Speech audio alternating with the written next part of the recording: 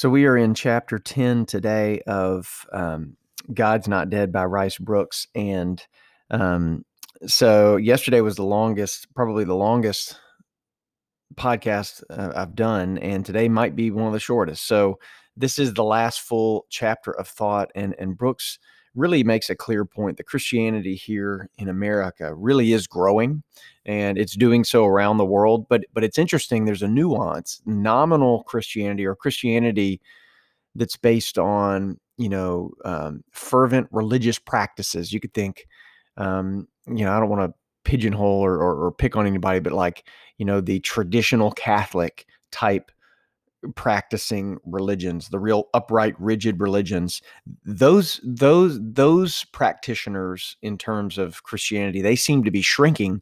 Whereas what's really growing are these evangelical Christian movements, which are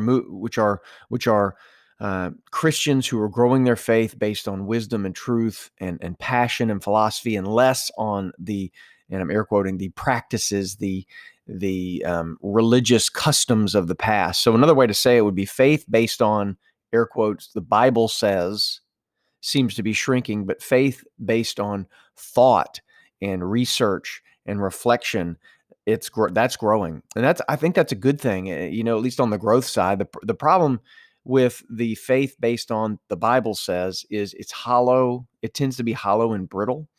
When your best defense for your faith is the Bible says, you've built your foundation on cards.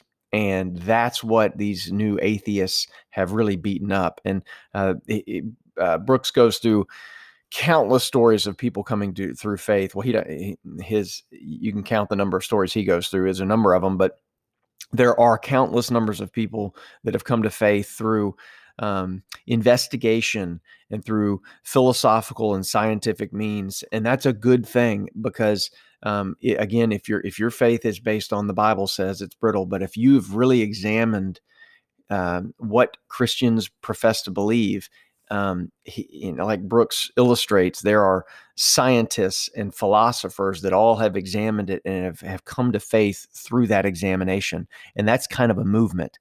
So for me, the takeaway for today, and really pulling kind of from the book as a whole, as this is the last real content-filled chapter, is that